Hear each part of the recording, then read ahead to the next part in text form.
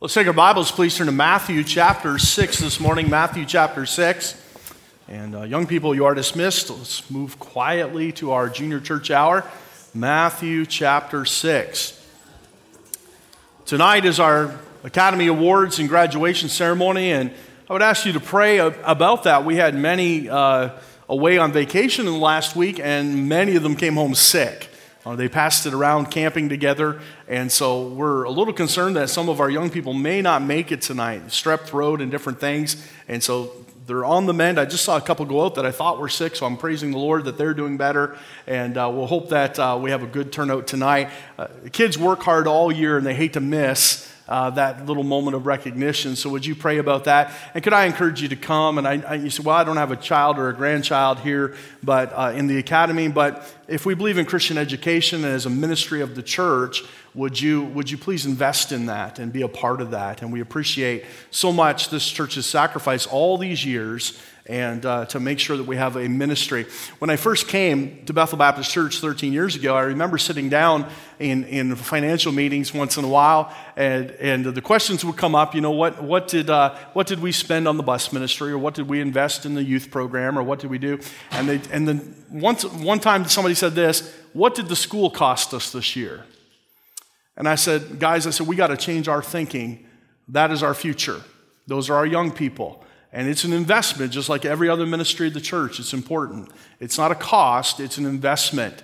And so let's keep that in our minds and prayers today as we consider tonight what is happening for our graduation and awards ceremony. So we pray that you be there. Pastor Nicholas Russo will be with us. And some of you don't know him. If you've ever been to the summit, you've probably seen him and you'll recognize him. He's actually Matthew's pastor. And from Rochester, New York, and over the years of just being over there to visit or what have you, we've become friends a little bit, and so I invited him to come. They're just a couple hours away from us, and so they'll be driving up this afternoon. If you'll just pray that they can get across the border easily, that there's no lineup, and then the Russo family will be with us tonight to bring our commencement address, and so we're looking forward to that. Matthew chapter 6. If anybody sees anybody get up and leave the room, I just want you to know the bacon is locked away, all right? It's under lock and key. The ladies are saying, what is the big deal about bacon? Well, ladies, it's like this: chocolate. Bacon is to men as chocolate is to ladies. And so if you can get that, you'll understand why this is such a monumental occasion for us. Matthew chapter 6, verse 9. I actually prepared two other messages this week, and I just could not get a piece about either of them for Father's Day. And then again this morning, I said, I don't have a piece with either of those messages. And the Lord just laid this upon my heart: Our Father, which art in heaven. Our Father, which art in heaven. And though we are thankful for our fathers here on earth, when we come into the place of worship, there's only one who receives glory. There's only one who we exalt and lift up. There's only one that we will sing his praises today, and that's God our Father. The Lord Jesus Christ was teaching his disciples how to pray. They actually came to him and asked him, Lord, teach us how to pray. And I think it's an interesting note that I've heard other preachers say, it's not original to me, that Jesus never taught the disciples how to preach. He taught them how to pray. And when we have a spiritual life and we walk with God, preaching comes easy. And I know that there are certain services where we'll have a worship time and the choir sings and different songs that just seem to move my heart in a certain way. And I'll think, man, you could almost preach anything today and the Lord is already working and moving. You just have to open the Bible and go. And it just seems that way. And I've been in those meetings in other places where the same thing takes place. You can just sense the Spirit of God move in, and it doesn't matter what is preached because God is already going to use his word. That's what the spiritual life is all about. When we walk with the Lord, and I've been in those places where I remember also that maybe my heart and my mind were not just in the service like they should have been. And sometimes you're traveling. Have you ever been traveling and you go to a strange church, a different church? and you don't know what to expect, and you kind of got your guard up a little bit, and so that happens, and I'll go into a place, and honestly, when my guard is up, I'm not worshiping like I should. I'm kind of maybe even with a critical spirit, wondering where this is going, and I listen to the preacher, and then after, I'll see some dear saint at the altar weeping and saying, bless God, what a day. The Lord moved to my heart.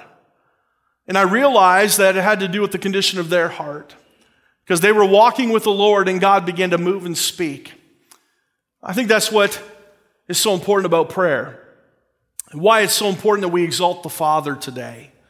And so let's look at this passage of Scripture. I'll just read the one verse, and we will look at verse 9 and 10, verse 10 later on. But look at Matthew chapter 6 and verse 9. After this manner, therefore, pray ye, our Father, which art in heaven. Look at those next 4 words. Hallowed be thy name. Would you read that verse out loud with me together? Let's read it together. After this manner, therefore, pray ye, our Father, which art in heaven, hallowed be thy name. I don't know if you were watching the news or if it came across maybe your social media in the last week or so, but there was a Jeopardy question. How many of you caught that about the Lord's Prayer? Anybody see that? A few of you have. And they asked the question, our Father which art in heaven, and the blank was this, be thy name. And all 3 contestants stared at the screen and they did not know what the word hallowed was. We are just one generation away from having recited the Lord's Prayer every day in school. I remember right into my high school years, so about 1987, they stopped doing the Lord's Prayer in schools, but every day from the time I was in kindergarten until about 10th grade, we sang, Our Father which art in heaven, hallowed be thy name. Thy kingdom come, thy will be done on earth as it is in heaven. And we recited the entire Lord's Prayer as a class after hearing the Canadian national anthem played over the loudspeakers, and I don't even know if they do that anymore. But I thought, here's a group of contestants on a popular game show who have learned and studied and tried to know as many facts as they can. These are the smartest people. They weed out a lot of contestants. And yet they did not know those simple words, hallowed be thy name. I want you to notice this morning as we come to our Father, we are to come with the heart's attitude that he is holy. Hallowed be thy name. Father, I pray that you bless us a few minutes in your word today. We thank you for the exhortations that we've already heard, how they've challenged our hearts. Lord, one about your all-sufficient grace and the other about the hope of heaven. And Lord, we sang the songs that go right along with that. And Lord, if it were not for your grace, there'd be no hope of heaven.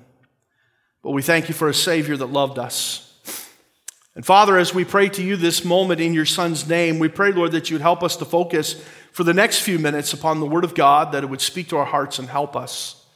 Lord, I need your help, and I pray that you'd fill me with thy Holy Spirit. And we'll thank you in Jesus' name. Amen. Several years ago, I preached a message regarding approaching the throne of God. In Hebrews chapter 4 and verse 16, the Bible says, let us therefore come boldly unto the throne of grace that we may obtain mercy and find grace to help in the time of need. I try not to be reactionary in my preaching. I really do. And so if I'm going to address a subject and preach on something like I did a few weeks ago, woke Christianity or something that's going on in our society, I will try to give it a couple weeks. I want to pray about it and be careful about it and make sure that it's from the Lord and not just from a heart of anger or righteous indignation even. I want to make sure that the Lord is behind it, and that's what I should be preaching on that particular service. But not that Sunday. In all honesty, it was a Sunday night, and I opened up the Bible to Hebrews chapter 4 and verse 16, and it says, let us therefore come boldly unto the throne of grace and ask for mercy and find grace to help in the time of need. And it was in response to something that happened in the morning service. We had a guest in our service that day, and it was a young man that had graduated Bible college, and I knew a little bit about his family, and I just simply invited him to open in prayer. And when he bowed his head, he said, "Hey, God." And I just about fell off the pulpit. And throughout the prayer, he prayed this young, hip, cool prayer as he was addressing God. Now, don't get me wrong, I believe that Jesus is a friend who sticketh closer than a brother. And there are times where we will have conversations with our Lord like he is our closest, dearest friend. But when we come to prayer, we need to understand this. Sometimes, and I know it's just semantics, and I'm not trying to beat up anybody on what they say. Sometimes we say, "Dear Jesus," we're not really praying to Jesus. We are praying to the Father in Jesus' name. He is God on the throne. And throughout his prayer, he'd say, "Hey, God," "Hi, God," and just flippantly use language that denigrated the very throne. I thought if you were stepping into the throne room of Queen Elizabeth, you wouldn't dare talk like that for an earthly king or queen. And yet, spiritually speaking, we are stepping into the throne room of the Most High God, the King of Kings and the Lord of Lords. And so I was reactionary in my preaching that day. I'll just go ahead and say it. I was angry. I kind of took the attitude, and I excused myself from doing it by taking the attitude of David when the Goliath was shouting against the armies of the living God.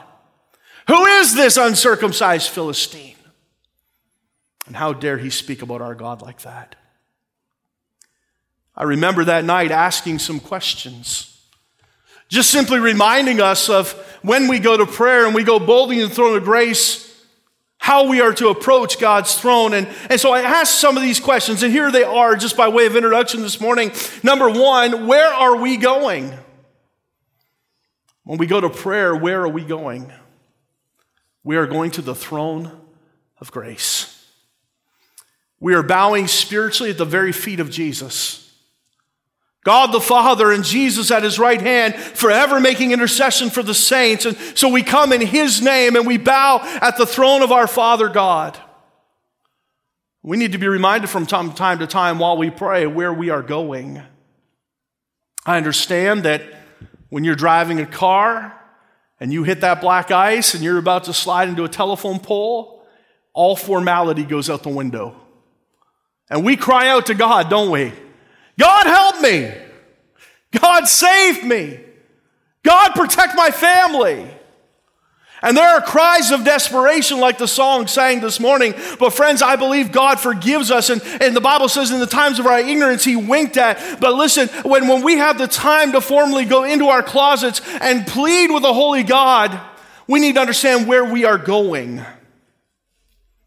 We are going right into the throne room. It's a good reminder for us this morning. The Bible says in Hebrews chapter 4, verse 16, "Let us therefore come boldly." It is an invitation. It is an invitation to come. It is an open invitation to come. You might remember Esther speaking with Mordecai and Haman and saying that I cannot dare go speak to the king, even though I'm his wife. I cannot speak to the king, because I could be punished by death by entering his presence. But I will walk in the courtyard, and if he sees me and calls me, then I can go. The picture is the culture surrounding the throne that we are to be invited in. But aren't you glad that we have a Savior who has made intercession for us, and he's broken down the middle wall of partition, and now he says, "Come. Let us therefore come boldly unto the throne of grace." You don't have to be shy about it. You can come and make your requests made known unto God. So number one, where are we going? Number two, who are we meeting? It is a throne, which means there's a king upon it. Sometimes I wonder as we go to the Lord and how we must approach him and understand that he's a king. If you'll turn to Isaiah chapter 6, I think one of the greatest passages that show us the throne of God we find when Isaiah receives a vision. "In the year that King Uzziah died, I saw also the Lord sitting upon a throne high and lifted up, and his train filled the temple. Above it stood the seraphims. Each one had 6 wings. With twain he covered his face, with twain he covered his feet, and with twain he did fly. And one cried unto the other and said, Holy, holy, holy is the Lord of hosts. The whole earth is full of his glory." And the posts of the door moved at the voice of him and cried, and the house was filled with smoke. Then said I, woe is me, for I am undone, because I am a man of unclean lips, and I dwell in the midst of the people of my unclean lips. For mine eyes have seen the King, the Lord of hosts. Not only are we going into a room that has a throne, but we are going into the very presence of the King when we bow our heads in prayer. The third question I might ask this morning to remind us of who this Father is, where are we going, who are we meeting? Number 3, what are we seeking? What are we seeking? The Bible says in Hebrews 4:16 that we may obtain mercy. That we may attain mercy and find grace to help in the time of need. Let's be clear about something. What we are seeking is of utmost importance. In 2 Chronicles chapter 7, verse 14, the prophet reminds us, if my people which are called by my name shall humble themselves and do what? Seek my face. When we come into the presence of the King, we are there to seek him. So many times we are there to seek the gifts that he gives. But God says, just come and seek me. Come and throw yourself upon my mercy, and you will find grace. And what is grace, by the way? It is a gift. It is undeserved favor. And God says, you'll come and you'll seek mercy, you'll find me, but you'll find grace to help. And by the way, it's an all-sufficient grace.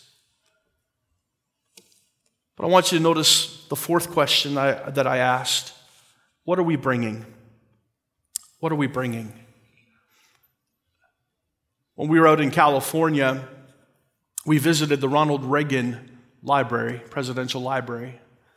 It's one of my favorite places to visit. Not necessarily, I was just a teenager when Ronald Reagan stopped being the President of the United States. But what I like about the museum itself is it makes you very proud to be a Canadian. He had an incredible relationship with Brian Mulroney and the Canadian prime ministers. One of the neatest things to see in that place is the things that from all over the world that other kings and queens and presidents and prime ministers would bring him upon an official visit, a gift for the President of the United States, the leader of the free world. And so you see things from China, and you see things from Japan and Africa, and very cultural in their nature, and something that would help the president remind him of the visit. And they're all displayed in that place. And I got thinking, we go boldly to the King, and what do we bring? What is it that we have to offer him? All he wants is our praise. All he seeks is our worship. So as I remind you this morning, and I'm just by way of introduction, I'll move quickly through the message. Be reminded that when we come to our Heavenly Father, remember where you're going. You're going into a throne room. A couple months ago, we visited the Pearl Harbor Memorial.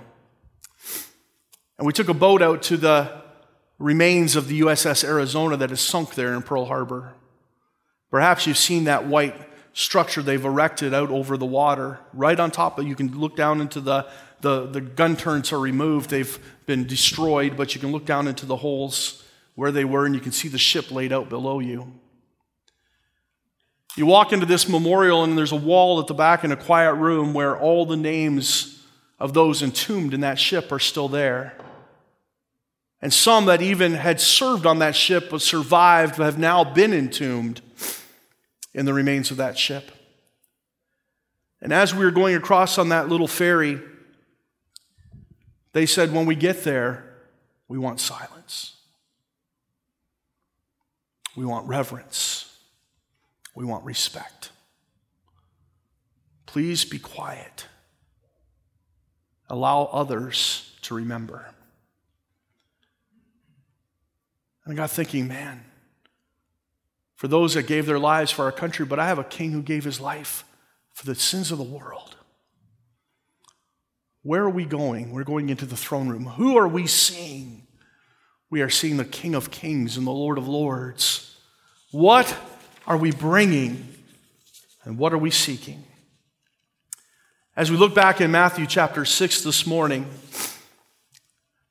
the Lord Jesus taught the disciples to pray. He taught them to go into that throne room. Paul had not yet penned the words to Hebrews chapter 4. As a matter of fact, Paul wasn't even a child of God yet. He had not yet met the Lord on the road to Damascus. He had not been gloriously saved from his sins. He had not written one word of Scripture. And so perhaps the disciples did not understand totally what it meant about the throne of grace. But Jesus says, here's how we need to start. We need to understand, hallowed be thy name. See, what does this have to do with Father's Day today? That is our Father. He is our Heavenly Father. And He is the one we must glorify today. I want to give you just 4 words to help us understand this passage of Scripture a little better. Hallowed be thy name. Number 1, here's the first word. You ready? Reverence. Reverence. Turn, if you will, to Hebrews chapter 12. You can keep your finger in Matthew chapter 6. We'll come back there, but likely you've already got it memorized, that small portion of Scripture. But look, if you will, in Hebrews chapter 12 this morning.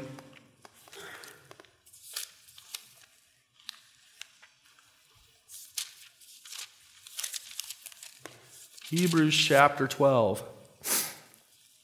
And jump all the way down to verse 25.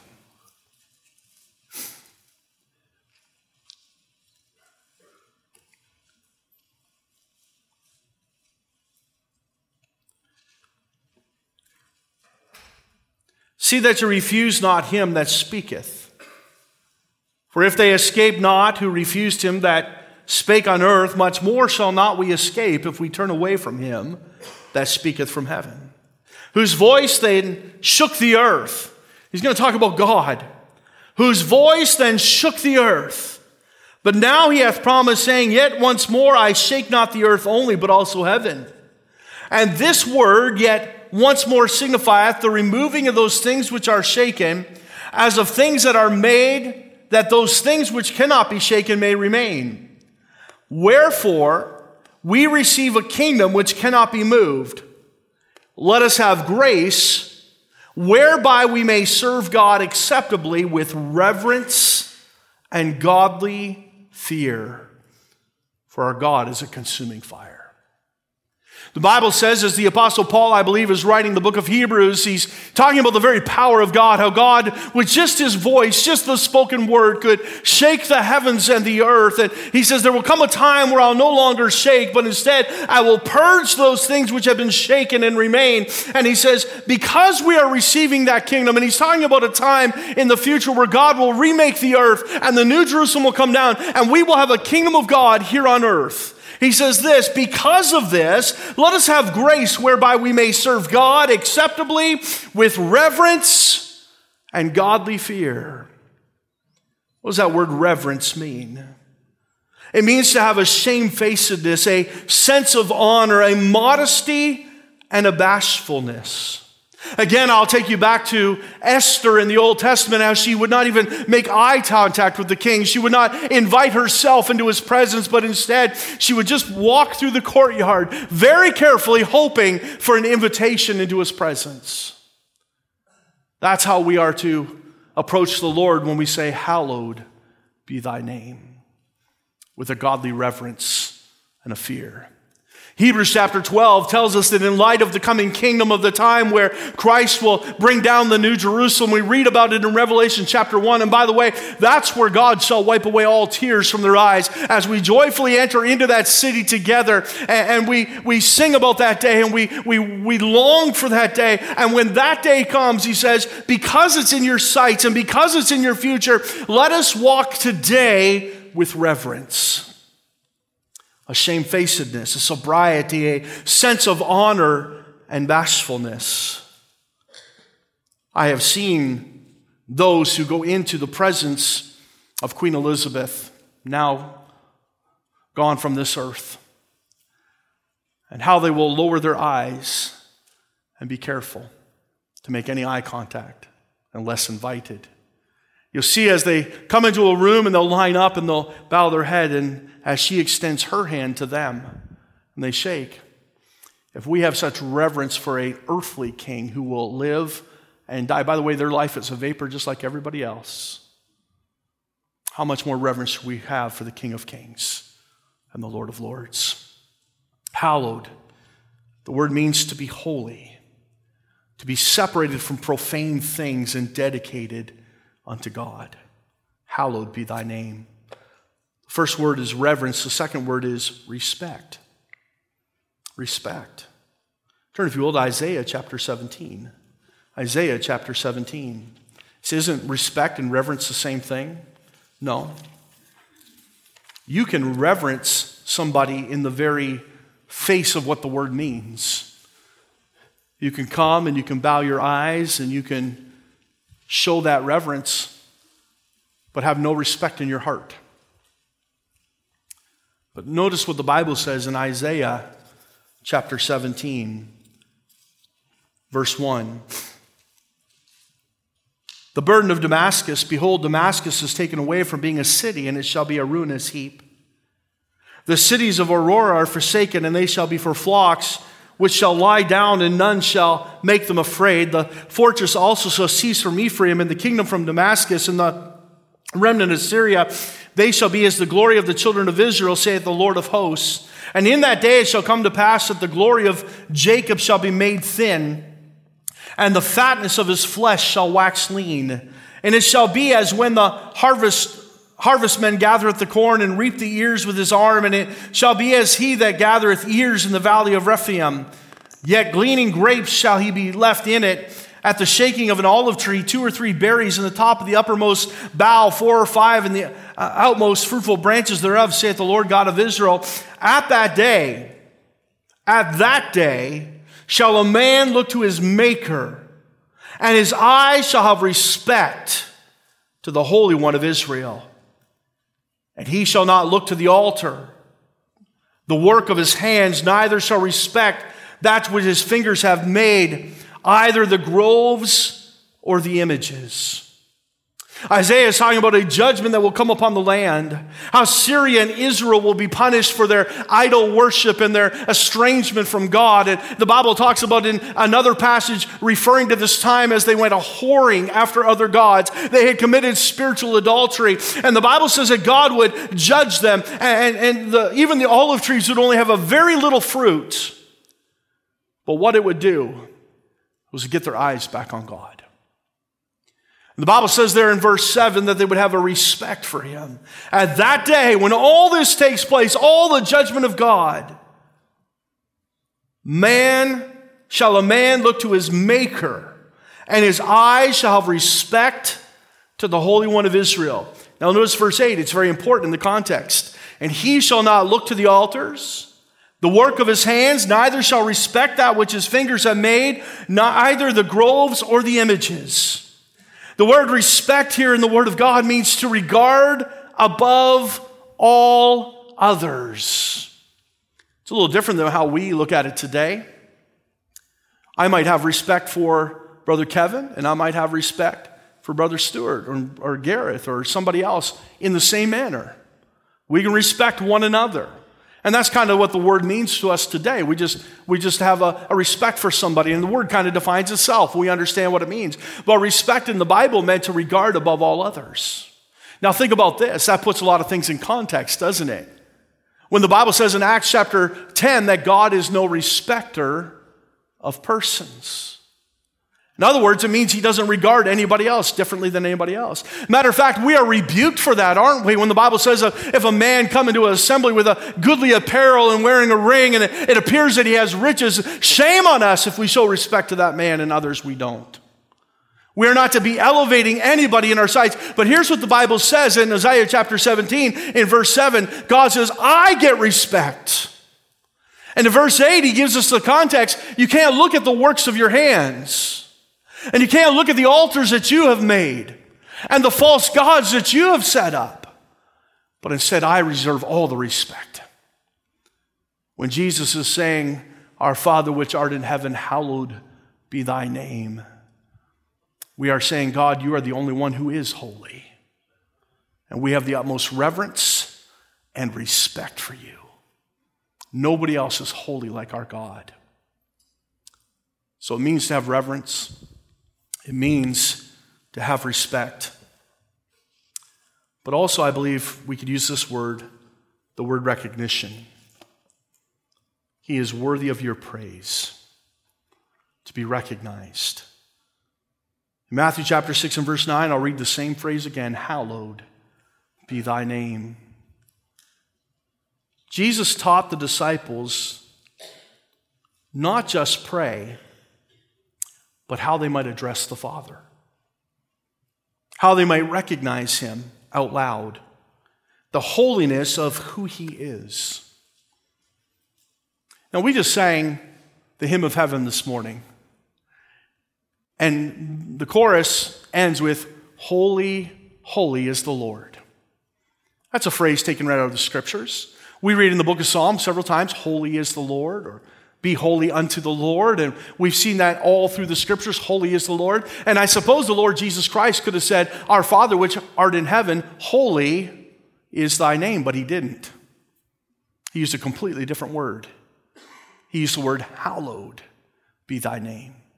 See, what is the difference? In Isaiah chapter 6, we see the seraphims each had 6 wings. With twain, they did cover their feet because feet were considered dirty. With twain, they did cover their eyes, and with twain, they did fly. And what did they say over and over again? Holy, holy, holy.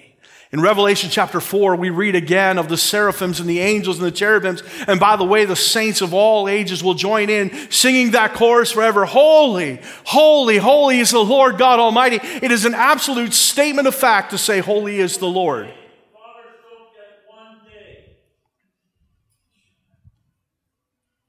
Thank you. You may go.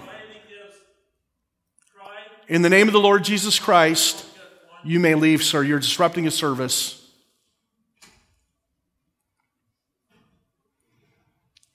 In case you're wondering, Brother Hank, and you'll back me up, it is against the law to interrupt a religious service in Ontario. Hallowed be thy name. Apparently somebody doesn't have respect for the holy name of God today. That saddened me. Can we pray? Father, forgive this man. Your name is holy, and as we speak of your holy name, to rail against the things of God, oh God, help us. Speak to our hearts. Put our minds and hearts back on track. Well, thank you in Jesus' name. Amen. What is the difference between hallowed and holy then? Holy is a fact. God is holy. The Father is holy. But hallowed means that I am setting him apart as holy in my own life. I am recognizing his holiness. I am saying, I believe God is holy. I'm not just stating some fact, and I'm not just trumpeting what the scripture says, but in my heart and in my mind, I am setting him apart, and I am giving him the recognition he is due, that our Father is holy. And so we recognize him as such. It is a call to worship. One of the greatest chapters about worship in the Bible is Psalm 150, and for the sake of time, I won't read it all, but the very last verse is, let everything that hath breath praise the Lord. He is hallowed. Not only do we see he is to be reverenced, to be respected, that he's worthy of recognition, but all of this comes together in verse 10. We are to relinquish control. Notice what it says. Thy kingdom come, thy will be done in earth as it is in heaven. Sometimes we struggle with surrender, don't we? But when we realize who our Father is, who our holy God is, it should be so much easier to trust him. We have a lot of dads here today, and you wanted your kids to trust you, right? You ever take them swimming and have them jump off the edge into your arms? And you ever do that? We want our kids to trust us. We want them to be able to come to us with their concerns and their cares. We want to be the men of character that we ought to be so that our kids can look up to us. There is no issue about that whatsoever with our Heavenly Father. You can trust him because he is holy. Our Father which art in heaven, hallowed be thy name. Let's surrender to him today. Relinquish control. Let's recognize that he is worthy. Let's give him reverence. And not only that, let's elevate him with respect. He is the one and only God, the Father upon the throne. Heavenly Father, we thank you for this day. Oh, God, help us. Speak to our hearts, we pray.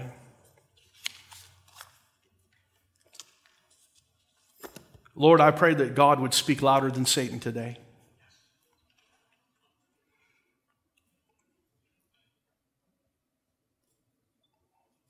God, would you move in our midst? Help us to honor our Heavenly Father today like we should. And we'll thank you in Jesus' name. Amen.